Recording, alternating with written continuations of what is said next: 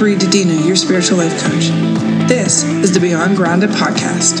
Our goal is to help you overcome those paralyzing roadblocks by discussing life experience and connecting you with your universal team. Welcome to the Beyond Grounded family.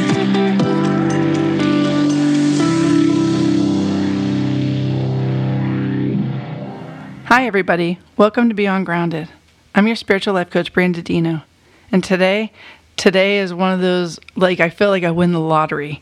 My guest today has been one of the most inspirational, full of life, fearless. I can't wait for all of you to get to know her as well. Helen Brahms, my guest, she's a genealogy detective, basically helping people and families discover their ancestry and heritage and self through their genealogy tree. She does marketing consulting. She also, in her journeys, has created the HaveToCruise.com, helping people with their cruises. But due to COVID and the great 2020 catalytic year, things of that nature have changed. So that part of her has been on hold. I must tell you, Helen and I, we met several months ago whenever I joined the Polka Dot Powerhouse group of women, especially the entrepreneur membership. And she and I just seemed to click right away, and I was drawn to her, and she was so nurturing and loving and larger than life, like anything can be done. And she was helping me get the foundation for what I was creating in my business this year. And also, she had a very wonderful experience where she got to see the side of me that interacts with the other side, because her amazing husband showed up to tell her how much he loved her and how much he was supporting her, and the fact that he was proud of where she was in her moment of doing her 365-day travels, which I can't wait for her to talk to you about on that one, because how many people have daydreamed about a moment like that where she just courageously did it. So hopefully you get inspired by that. I just can't speak enough about her. And so before I just start rattling out of my just shock of feeling like I won the lottery with you, Helen, welcome to the Beyond Grounded family and sharing this space and time with us. Well, Bree, thank you so much for inviting me to be a guest. Wow, what an incredible introduction. I don't think I've ever had such an amazing introduction like that before. So thank you. I appreciate you asking me to be here, and I'm honored to be here and share my story to get it out there. So hopefully it will inspire somebody out there. If it inspires one person, this whole thing's been completely worth it. Oh, 100%. I agree with that. So, take us back. Take us back to, you starting to create your own business. Did you work, for a corporation or a company and then decide to go out on your own? Let's go back and briefly talk about how you came into the positions and what you love to do today. Oh my gosh, this story is a very long story, and so we'll give you the Cliff Note version, which is a term I learned here in the States. Perfect. So if people are wondering about the accent, I'm originally from New Zealand, born and raised. I've been in the States since 1997. I actually met Brad, my late husband, on the internet in 1996 in a chat room. So we are one of the pioneers of instant dating, which is kind of cool. But back in January 2008, Brad got diagnosed with rectal cancer. Now, I've always been a very positive person my entire life. Yes, you have your teenage ups and downs and all that sort of stuff, but it wasn't until we went through what we went through with his cancer that I developed my super fantastic sparkling attitude. And I always tell people I earned the right to have that attitude. Because even though I was a positive person, it was what I went through with my husband, being his advocate, being his caregiver, and helping him keep maintaining my positive attitude to help get us through the journey, because he said he would not have survived had it not been for me and my attitude. And he survived almost 10 years with rectal cancer. So 2008, we decided, we got told that news in January of 2008. It was actually Martin Luther King Jr. birthday, the day we found out about it. And then fast forward through the 4 months that we had a period we called the 4 months of hell. Now, at the time, I was working for Marriott International. Okay. And I'd started working with them in 2000, so 8 years later. And so I've always been in the corporate. I was actually Royal New Zealand Air Force for 6 years, and then I went into the corporate world from there. So I had that transition from military into civilian life. And then this thing happened in 2008, and we have what we call the 4 months of hell. and Brad had to have a temporary ileostomy put in. And for those people that don't know, it's where they bring the small intestine out to the skin surface and have your body waste empty into a bag called an ostomy. And that was an experience in itself, but we had the ostomy from hell. He was called Freddie. It was either that or some four-letter F word. And so we had to deal with that. And during that 4 months of hell, we decided that we needed to get more income coming in because my husband was a contractor who wasn't working at the time, so had no money coming in from the contracting work that he was doing. I was on the Family Leave Medical Act, the Family Leave Medical from work, so I was working part-time hours and taking care, and then coming home in the afternoons to take care of him. And so we decided we needed to do something from home. Now, I've always had an entrepreneurial mindset. I knew there was more than just a corporate job out there. There was something else out there. I just hadn't found the right thing at the time. I tried a couple of things and not had success with them, but I wasn't giving up. And which is one of my big things is never give up. Always step outside your comfort zone. And right now, with what's going on in my life right now, I am so far outside my comfort zone, I have absolutely no idea where it is anymore. Because I have amazing people in my life, mentors and incredible friends and coaches that continually push me and push me and push me and encourage me to step further away from the comfort zone. So I honestly have no idea. You can give me a compass and I'll probably never find my way back to it. Would you want to, though? I'm pretty good with orientation. Yeah, but would you really want to find your way back, Helen? No, I don't want to find my way back to the comfort zone because that's, I'm comfortable with being uncomfortable now. If I got comfortable being comfortable, I don't know what I would do. But we decided to start it. So we were looking through the Entrepreneur magazine of 2008, which had the top 100 franchises in there. And we're going through, and there's car washes and laundromats and vending machines and one thing after another. And I turned a page and I said, well, what about travel? And my husband, whose parents had a brick-and-mortar travel agency for a number of years, said, you can't do travel from home. He said, you've got to have an office for that. No, we need to do something from home. I said, well, there's an entire section here on travel that you can actually do from home. And this Cruise Planners outfit is the #1 franchise for the last 6 years running. And just as an FYI, they are still the #1 in the travel section of the Entrepreneur magazine for franchise. Nice. They've held that title ever since. So we started investigating. We looked at the other franchises available, and we ended up going with Cruise Planners. And that's how we started our business. Now, remember, I'm working part-time. Hubby's not working. We're going through this cancer rigmarole. We're in the 4 months of hell, which is off the charts of the stress levels. And I always tell you that when you're under stress and duress, which we definitely were, never make any life-altering decisions. So we decided to start a franchise. But as you can tell, we don't do things normal. And so it was part of the thing of joining the Cruise Planners was we then had to go to franchise training, and then our official date would start. So we signed up with them in August of 2008. We didn't go to training until March of 2009, which means our official start date with them was August the 1st of 2009. And so, 11 years later, we're still with the company, still have the business, of course, but with COVID, everything's kind of zeroed out, bottomed out, and all of that, because they keep changing the dates on when cruise lines can start sailing again and all that sort of stuff. And a lot of countries still have their borders closed. So now it's sort of like, what can we do at home? What can we go see within our own borders? And it's a great opportunity for people to get out there and go explore their own countries. Absolutely. There's massive opportunities right now to do that. So then we fast forward through that. I got laid off from Marriott in 2010. After 10 years with the company, they changed the structure of the department I worked for, and my job was disappeared. And that was the most exciting day of my life when I got told that I had been laid off. And I said to them, I said, really? And they go, yeah. I go, that's awesome. And the poor girl at recruiting had no idea how to react to that.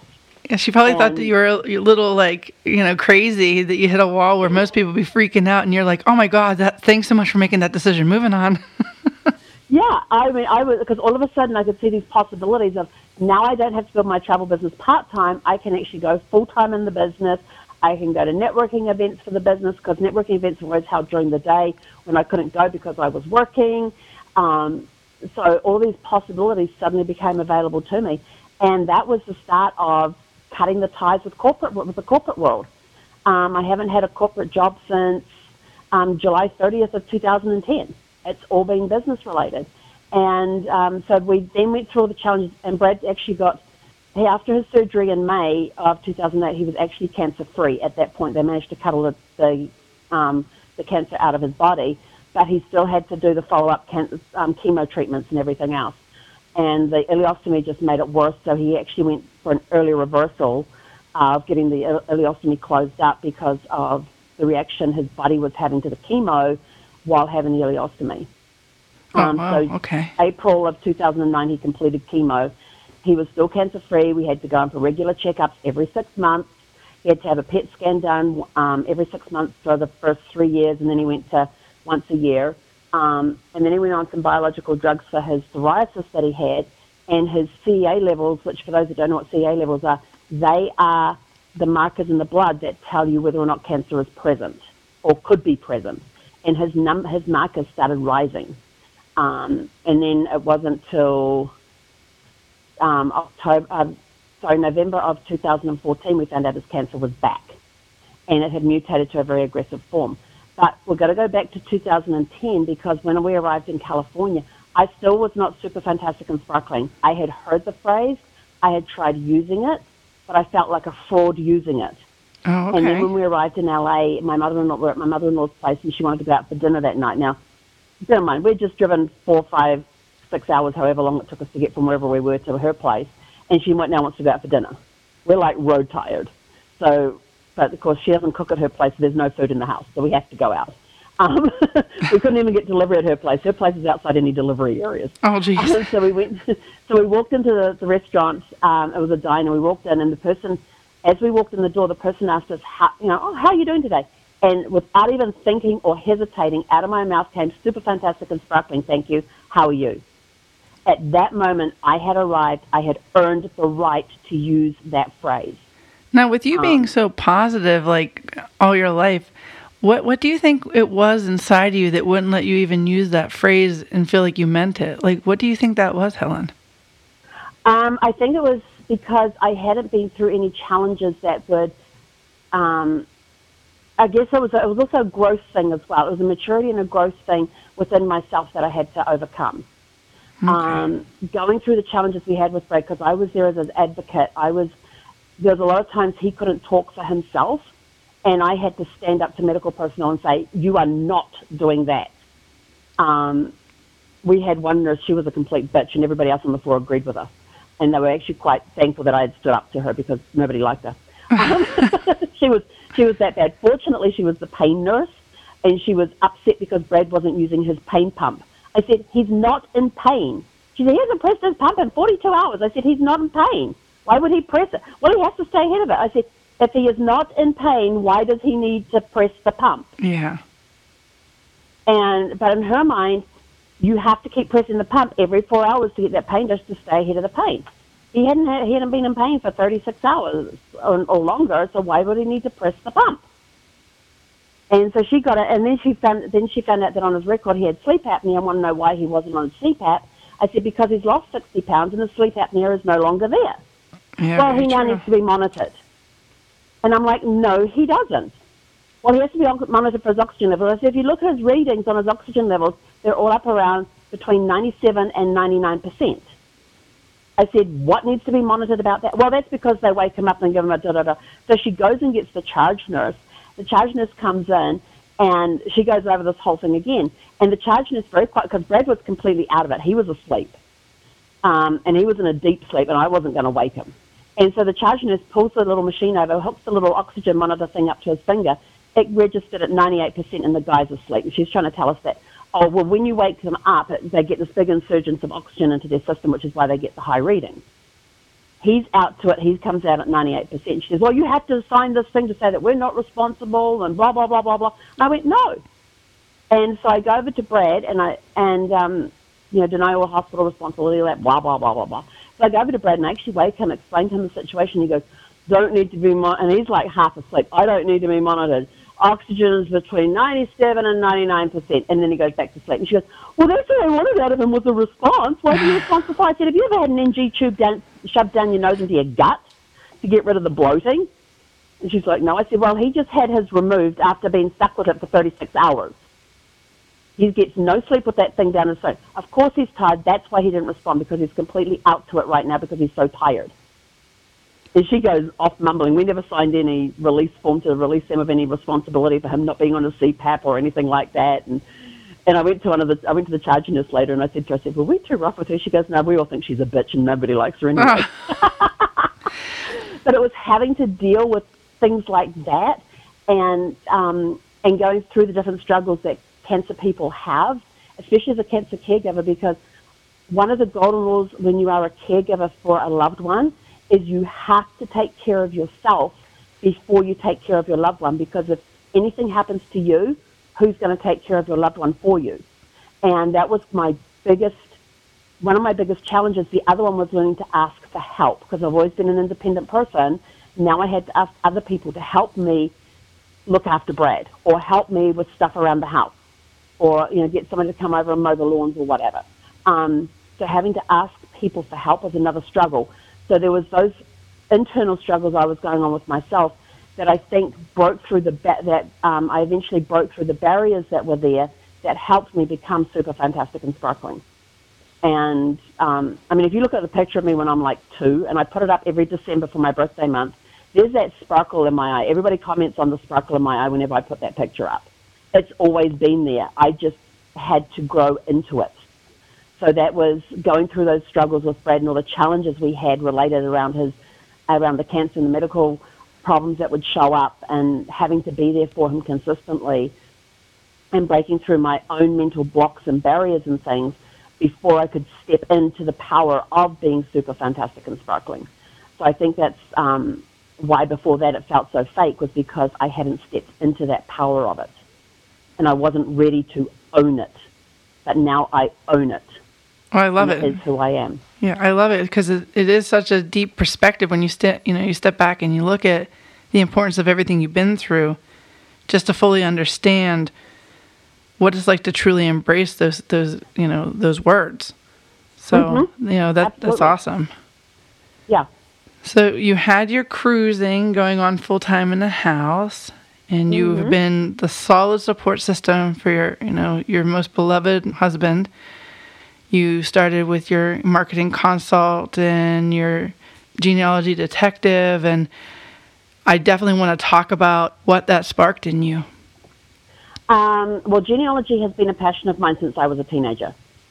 That started with my grandfather researching his side of the family tree, and then my mother picking it up, adding in her mother's side of the family tree and my dad's side of the tree. So that got sparked back then. It's always been a passion of mine. I've always helped people start their trees and everything else. So when COVID hit, it was, okay, I can't do travel anymore. What else can I do? And somebody had planted the seed last year. You have such a passion for genealogy. Why don't you have it as a business? And so that seed came to fruition this year, once COVID hit. And I look at COVID not as a pandemic, but as a global pause. Absolutely. We have all been blessed with this time in history and this time in our lives where we can now turn around and look at and reevaluate. We have the time to reevaluate ourselves. A lot of people are learning to work from home. A lot of people have been laid off or on furlough. But now it's their time where they can step into their power and say, what is it I really want to do, and let's go do it. I've always wanted to learn the guitar. Well, why not pick up that guitar, go watch some YouTube videos and learn how to play the guitar? Absolutely. We've always wanted to renovate the house. Well, why not do it now? You've got the time to do it now. It's like somebody's taken the remote control in life and hit the pause button. And now you have the time to take that breath and catch up, because we're so busy with our day-to-day lives and everything else that we forget about, and other things and things just that we want to do just get dropped off on the side.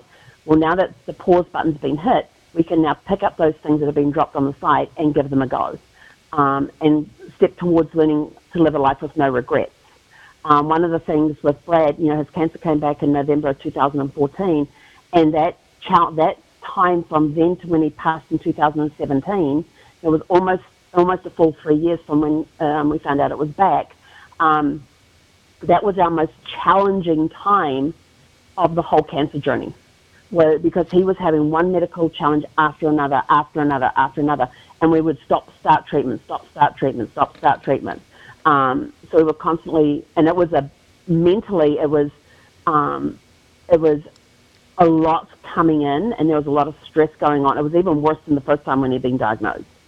Our first round, this one was a lot tougher. And because it had also mutated into a very aggressive, it was a rare aggressive mutation, but his oncologist we had was one of the top in the country in research for colorectal cancer. And he said he actually had another guy that had the same mutation, but Brad's was even though it's an aggressive form, his was going at the pace of a snail, whereas he had another patient who had the same mutation where they could not stop treatment for his cancer while dealing with medical issues that would pop up. Brad would have a medical issue pop up, we would stop treatment, deal with the medical issue, put him back on treatment again.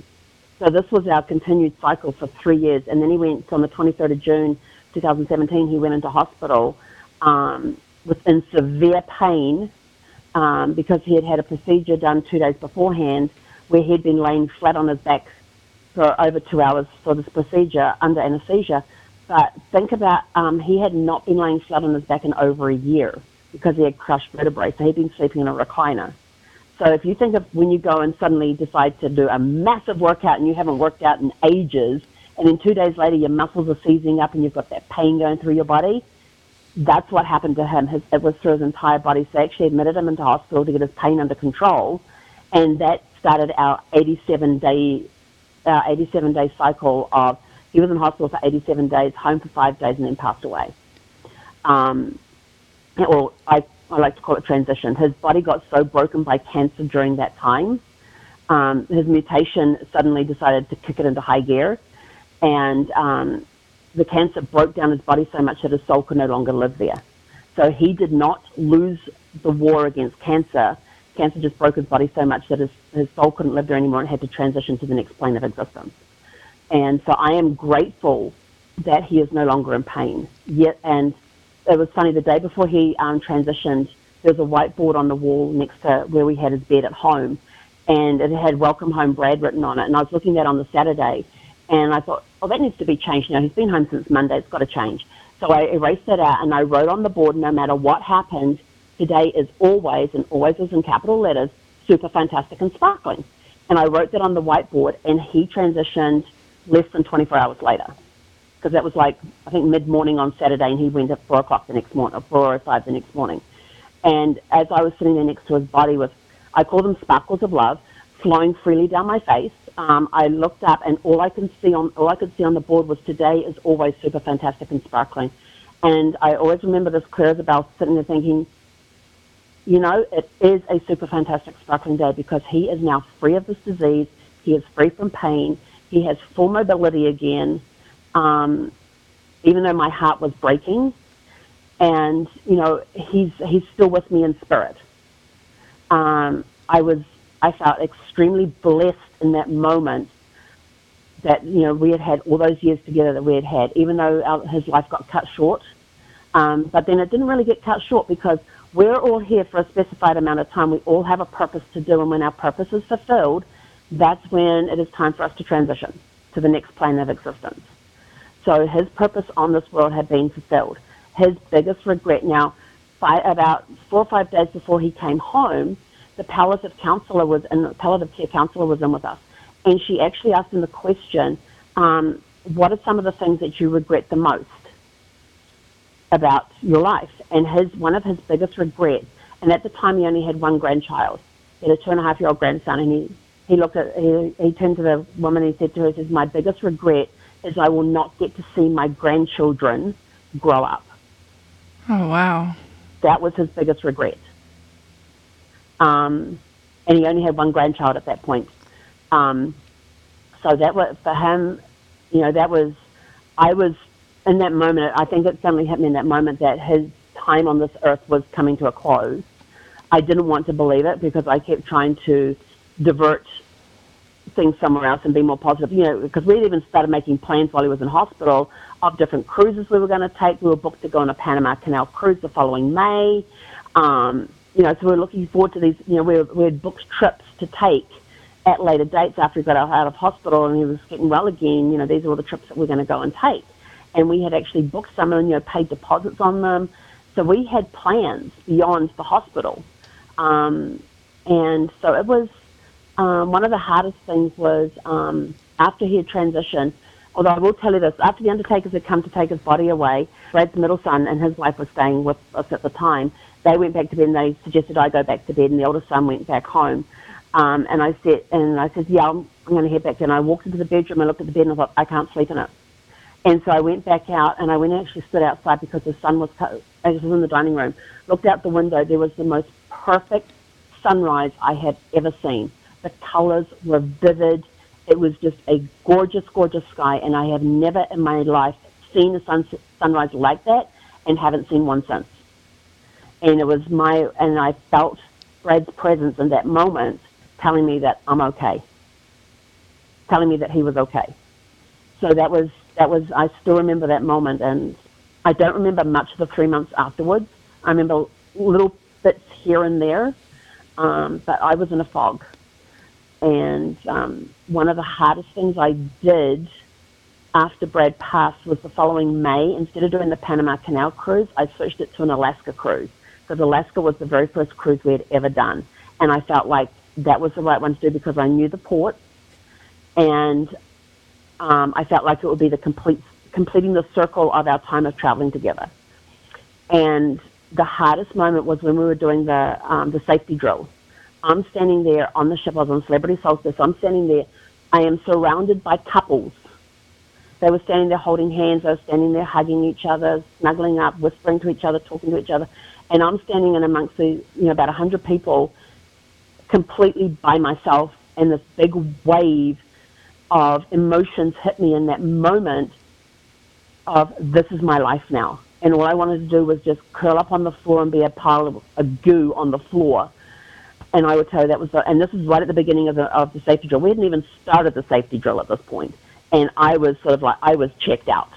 I just wanted to curl up on the floor and just be by myself and just let loose.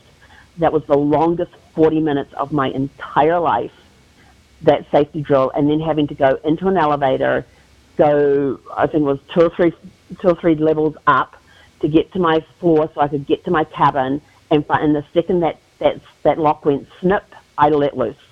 I just curled up on the bed and just bawled my eyes out. And because of the sense of loneliness that came over me in that moment, and the reality that hit me that I was not going to see Brad again in this lifetime on Earth, and I would be doing all this traveling by myself. Oh my gosh, that wave hit me. What a very courageous and challenging moment. Oh my gosh, yeah. Helen. It was heart-wrenching. But then a couple of months beforehand, on the 15th of March, I decided I was going to sell everything and go live in an RV, because the thought of having to leave the house that we were renting at the time, I had another year left on the lease, and the thought of packing everything up, trying to find somewhere to go to live.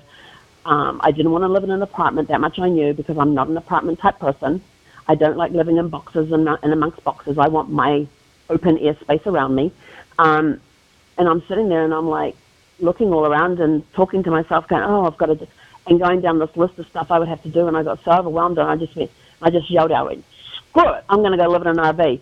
And I sat up and I looked all around the room, and there's just me in the room. I go, where the hell did that come from? Looking for who said that? It's like, little did you know that you were going to need that for what you decided to do. Yeah, so that was March 15th. I looked online. There was an RV show in town that had started that day and went over the weekend, and Saturday was St. Paddy's Day. And so I wore my green shirt, and off I went to the RV show to start looking at RVs to see, what do I like, what don't I like, what type of layout do I want, so starting to get ideas and things. And then 14 months later, I bought Sparkles, and I've been in Sparkles ever since. So, traveled we've done over 11,000 miles in Sparkles now. What inspired you to want to do a 365 recorded trip around the United States? So my Facebook Lives, that was my friend Casey. It's all his fault. God, he really blessed you. It's like, good job, buddy. Wait, it's your fault, but good job. Well, he actually, because he had mentioned earlier on when I started living in the RV that, you need to be doing Facebook Lives about life in the RV. What's it like living in an RV and traveling by yourself and stuff? And I was like, yeah, okay. So I was doing the sporadic sporadic lives here and there. Some were consistently, day after day.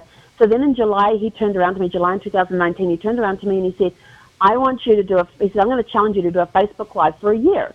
And without thinking, I went, okay. Little did I know, thinking I've got it, and I suddenly realized that 2020 was a leap year, and I thought, crap, I'm doing 366, not 365. He talked me into an extra day here. That's not fair. So August the 1st, I started doing Facebook Lives every day for a year. On July 31st this year, I did my Facebook Live that day. I actually had Casey come on as a guest, and we talked about the whole challenge and the consistency of it and stepping into our own. And on the 17th of March of 2020, I actually started doing 2 Facebook Lives a day because I got so fed up of the negativity coming through my Facebook feed. I thought, I have to do something about this.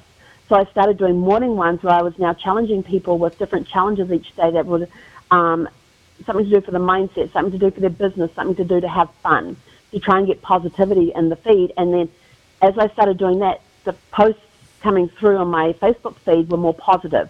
This is what other people are posting. So more positive posts started getting posted by other people. And that's what I was seeing. So it's what you put out, you get back. So I started putting out these positive Facebook Lives every morning, and I started seeing positive feedback coming through onto my Facebook Live, onto my Facebook page, into the feed there. And so come the 31st of July, I had over 650 videos had been uploaded into YouTube. Oh, wow. From starting my 1 a day, and some days I was doing 2 or 3 a day because, going to different places and stuff. But there was over 650 videos had been, Facebook Lives had been moved from Facebook onto YouTube. And now we're over 700. And because I then decided to keep, I thought I'm in the habit now, so I'm going to keep going. And then I was doing a training class a while ago, and somebody was talking about Gary Vaynerchuk and how he had done Facebook Lives, not Facebook Lives, he'd done YouTube videos every day for 3 years before people suddenly realized who he was and the amount of content there. And I suddenly thought, so I sent a note to Casey going, it's day 405 of doing Facebook Lives. I now have 690, what was it?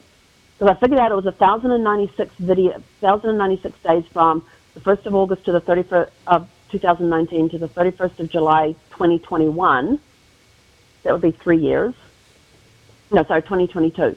So 3 years. And I was on day 405. So I sent him a note saying it's days, and so I've got 600 and something, whatever days it was left to go. And he knew immediately I'm going for 3 years. Who would have known such a challenge would turn into such a passion? I enjoy it. And the thing is I get a lot of feedback from people, because some days I get on there and I just rabbit. I have no idea what I'm going to say when I go on these things. And sometimes I just waffle. But the number of people that will send me private messages going, hey, I really loved your Facebook Live today. I really needed to hear the message that you were sharing. And I'm like thinking, I have no idea what message I shared. I just waffled. Honestly, hey, if it touched somebody's heart. That's one of the strengths of you. That's why I love you. And that's why I'm just like, you just have that energy about you that you just wish so much love and blessings and wellness for everybody. I just want you to keep getting interviewed and keep putting your videos out there, because honestly, everything that you've been through, I guess it was you giving yourself permission to know that you can proudly own that it didn't change how positive you were, and you allowed your body to express and feel in its moments. You didn't just shut it down and talk yourself into just keeping a smile for no reason. You actually loved yourself enough to let your tears and your body express so that you could continue to go and be in your moment. And that's what I love about you. Absolutely. And one of the things that when you and I first connected and Brad came through to you, I had never experienced anything like that in my life. But when you turned around and you said that, I still remember this, you mentioned about me being at a crossroads, and Brad was very proud of the decision I had made. I knew exactly that moment, what moment you were talking about. The crossroads I was standing at, if I went one way, it was into depression. If I went the other way, it was moving forward. And I remember like it was yesterday, like I was standing there at that crossroads and thinking, I just want to go and curl up in a dark space somewhere and just hide away from the world. And then I remembered the promise that I made to Brad, that he made me promise to him that I would keep moving forward. That I would keep moving forward with life. I would keep spreading the love and joy, and everything else. And I made that, and he made me promise to him before he passed that I would continue doing that and following our dreams. And one of our dreams was to go RVing around the U.S. Not full time, but just to go on regular RV trips. I just happened to turn it into full time. I took it a step further. But that crossroads was, if I go one direction, it's the depression. If I go the other direction, I'm fulfilling my promise to keep moving forward. And it was in that moment when you said that, when you told me that he said that that the decision I made was the right one, I knew exactly what moment he was referring to, that you were referring to from his message from him, was one way to depression, one way to keep moving forward. And even though it was a big struggle for me, because all I really wanted to do at the time was just go curl up in a ball and just pull like a cover over my head and just hide away from the world. But I remembered that promise to Brad to keep moving forward, and that's what I did. It was not an easy step to take. It was a very hard step to take, because the easiest one would have been to just go lay down on the bed, pull the covers over my head, and just lay there and do nothing. Yeah, very true. Pretty much for a lot of us. To keep moving forward, and I went out. I can't remember what I did, but I remember getting in the car, and there was something I had to go do for one of my businesses that I went and did, and that was sort of like taking that step. That was taking that step forward with moving on. It's been a struggle the last 3 years without having Brad there, because now all the decisions fall on my shoulders. I don't have a partner. I don't have a spouse that I can talk things out with anymore. And Brad always thought he was my anchor and holding me back. And I told him, no, you're my buoy, because you keep me grounded, but you allow me to spread my wings and fly and be the crazy, outrageous person that you know and love. And you allow me to have that, allow my free spirit to soar while keeping me grounded.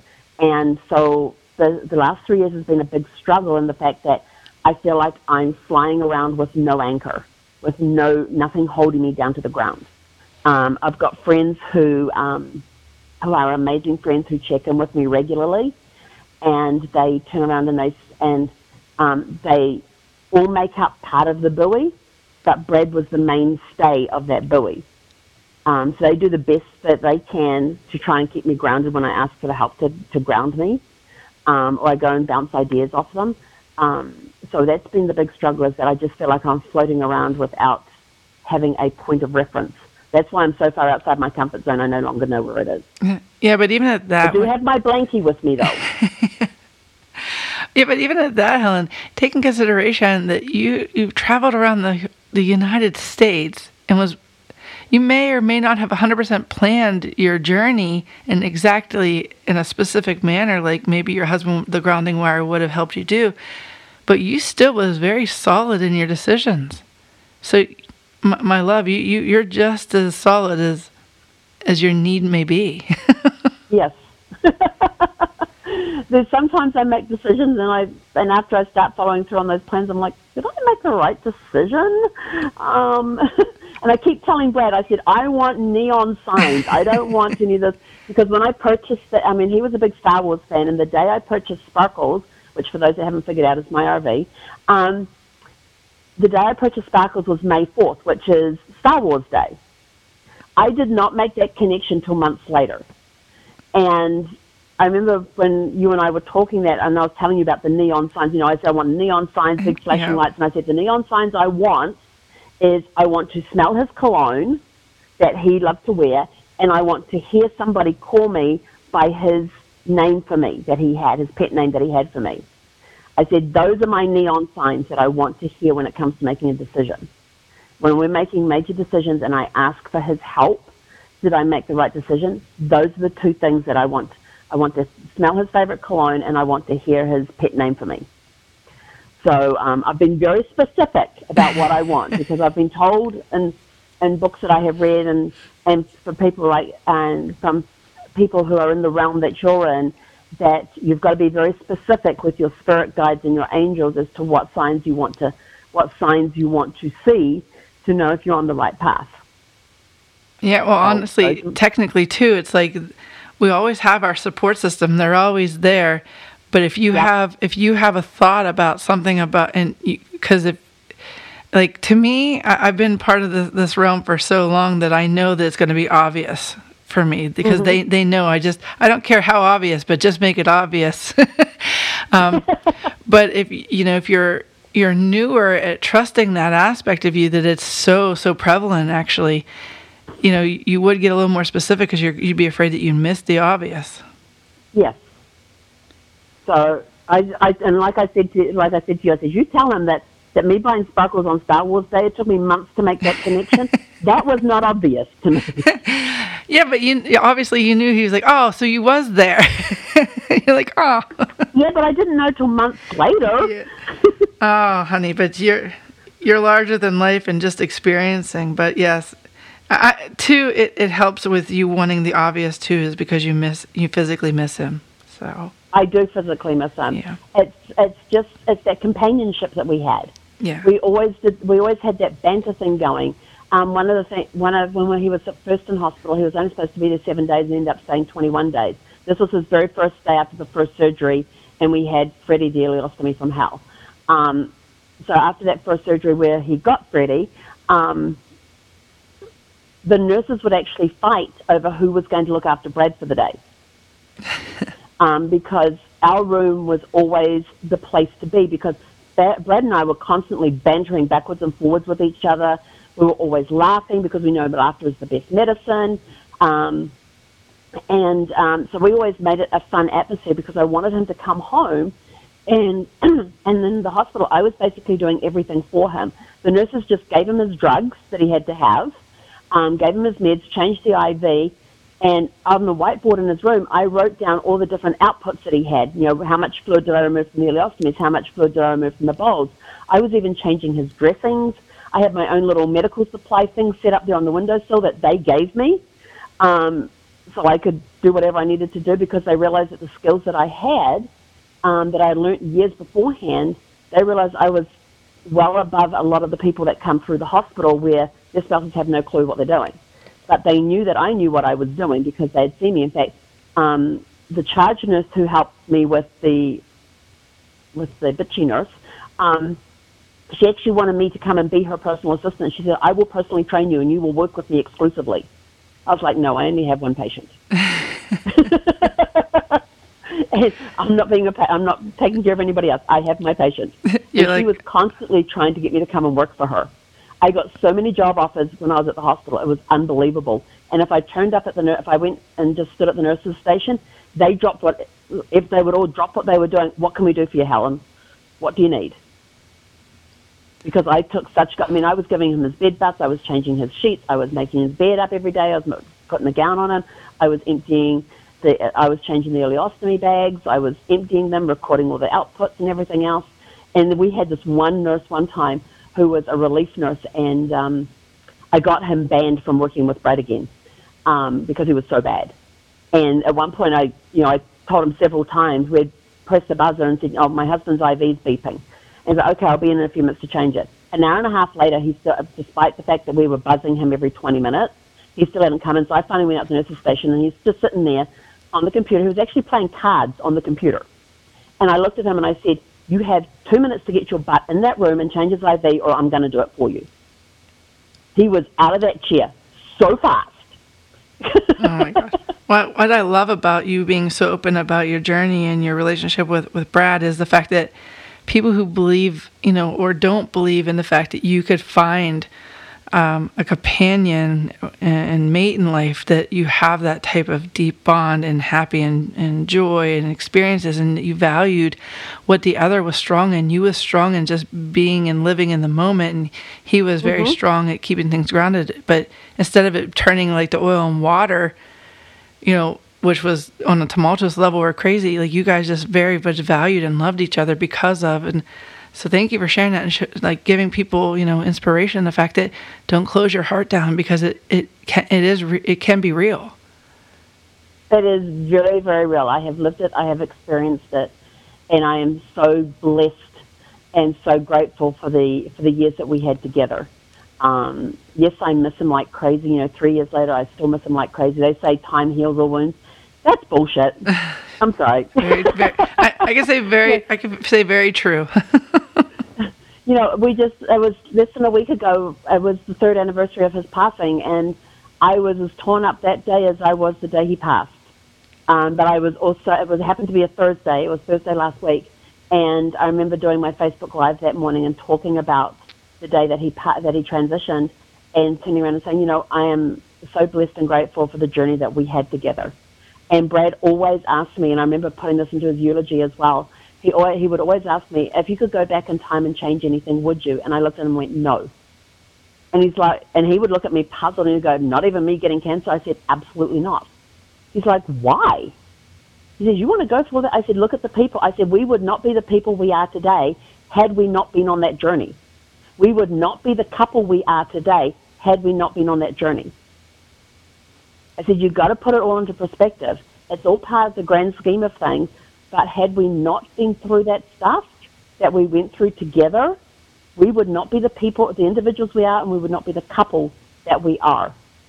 And he just sat there and thought about it. And I remember at his, part of his eulogy, when I mentioned the story at the funeral there, when I was doing his eulogy, I said, if somebody was to ask me that same question today, the only thing I would ask for is more time. I wouldn't change a thing that had happened except to ask for more time with him. Yeah, it's such a beautiful perspective that you just put out there. And because a lot of people would be like, oh, yes, I would change that. And yet you saw such a deeper perspective and blessing from it. We go through what we go through for a reason. There is a reason that Brad got cancer, and there was a reason we went on that journey. And everything we go on is preparing us for something else greater coming down the road, some greater reward coming down the road. Yeah, some people turn around and go, oh, my life is shit and all this, and I can't believe all the crap I have to go through, and da-da-da-da-da. And you've got to change your perspective, because if you keep looking at what you're going through as being crappy and, I can't believe this, I've got to go, oh my gosh, I'm going through something else now, can this just stop? You've got to change the perspective of how you look at it, because what you put out, you get back. If you're putting out those negative emotions all the time, you're just going to get nothing but negative back. Very true. So you've got to change your perspective on things. You've got to look at the things of, I am going through this journey for a reason. There are greater rewards for me. I am thankful to be in this moment. I am blessed to be in this moment. I am great. Actually, it's gratitude. Yeah. So it's looking at everything through the eyes of gratitude. No matter what you're going through, be thankful for it. And then the more thankful you are, the more abundance will come back to you of gratitude. Yeah, the deeper understanding you'll have about the importance of why that was needed. Yep. Yep. I mean, my direction for this year, my mission statement for this year, or vision statement, whatever you want to call it, and I even have it printed on my water bottle. It's 2020 vision beyond what you can see, and it's all about stepping out in faith. And I came up with this at the end of last year, beginning of this year, that, we're going to go along this road. There's going to be mountains in the way. We've got to figure ways over it, under it, around it, through it, and on the other side is where the greater rewards are going to be. I had no clue at that time that this COVID thing was going to happen, and we would be in the middle of a global pause. But it's all about putting it in perspective. We are very, very blessed to be in this time and this going through this moment in time, going through this. And people are going, oh, but I've lost people. Yes, I understand that people pass away every single day for varying reasons. I understand that. I get that. But you've got to look at the bigger picture.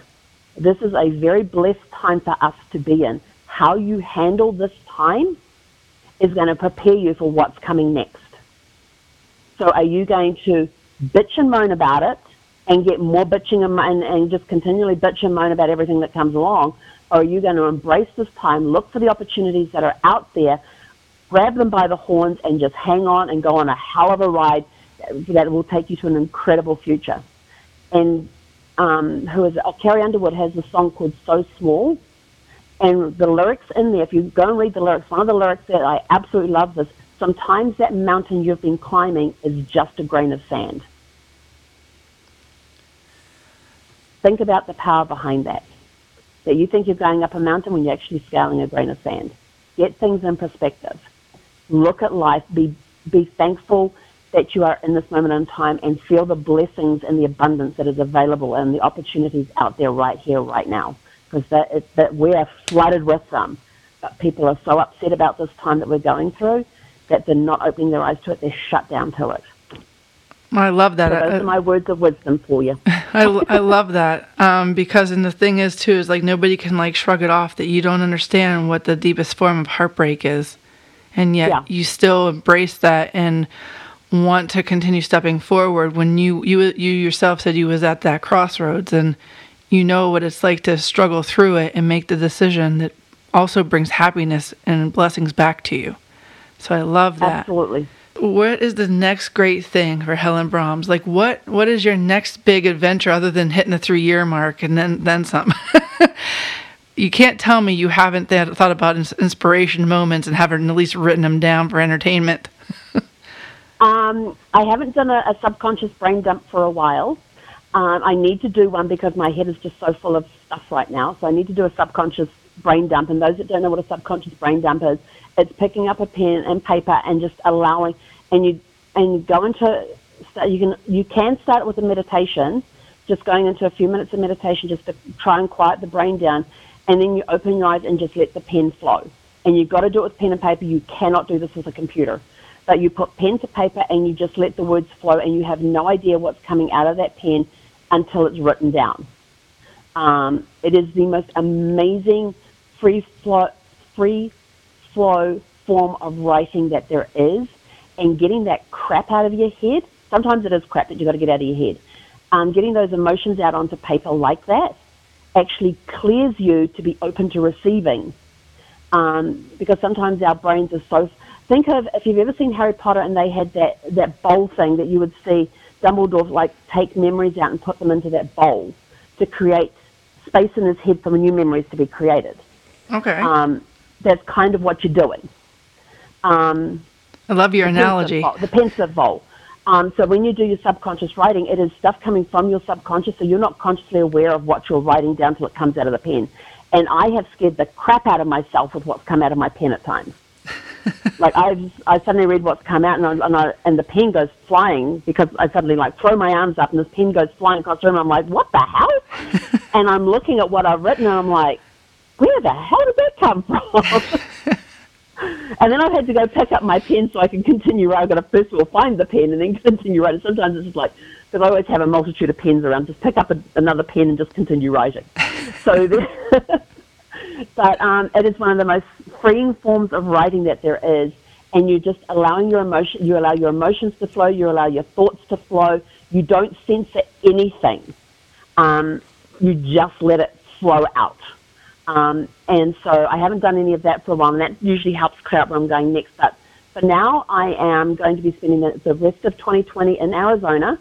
And I actually had the last 2 or 3 days, I've had a multitude of opportunities literally drop into my lap. Nice. And as I was driving yesterday to this campground where I am now for the next 3 months, I suddenly thought, this is the perfect timing because to do these opportunities, because I'm going to be in one location for 3 months. There's startup opportunities that I'm going to be assisting with, and we don't have to worry about my travel schedule because I'm going to be in the same place for the next 3 months. Perfect. So it's all about timing. It's all about timing. So there's these new opportunities that are coming my way that I am embracing and taking on because opportunities multiply as they are seized. That was Sun Tzu said that. And so I'm taking advantage of these opportunities and the fact that I'm in place for 3 months to help get these ideas up and running.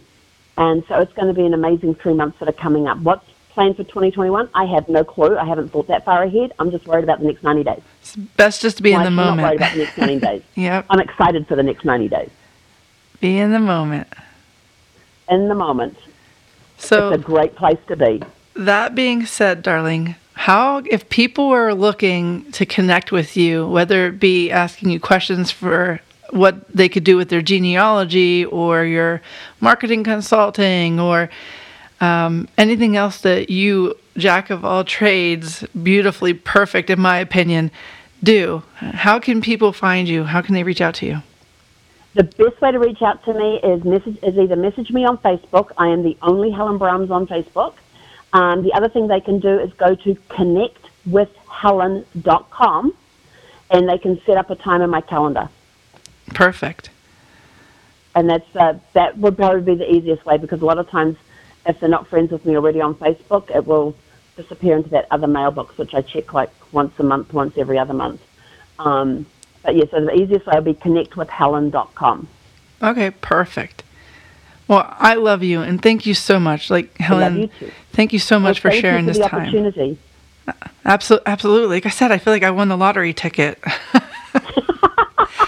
I would give you as much time as you want, but I know that you have a busy schedule and stuff, and I feel like I overheld you anyhow. But thank you. I love you, heart you, and I can't wait to see where your journey takes you. Thank you, Bree. I've totally enjoyed our time together, and you know I love sitting and chatting with you. You are a ray of sunshine, a great sparkle in the great scheme of things. Oh, thank you.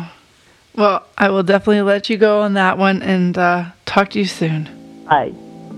Thank you, everybody, for joining Helen and I during this great connection time. And hopefully, much like me, you were able to see a lot of great things that she experienced losing her beloved husband, opening up and finding more blessings in her life, to continue her journey and the promises that she made with him and herself. Priceless, beyond priceless, because there's nothing harder to step through than a broken heart. Hopefully, if you're going through that yourself, that you find the love and encouragement of moving forward. It's still a blessing in doing so. But go ahead and reach out to Helen, and also reach out to me through beyondgrounded.com or Estella at beyondgrounded.com. You'll find me on Facebook and Instagram as well. Reach out to me and let me know the most inspiring things about your journey as well. On that note, Beyond Grounded family, I fluffy heart you, and I'm so grateful for your presence. Much love and many blessings. Talk to you soon. Bye-bye.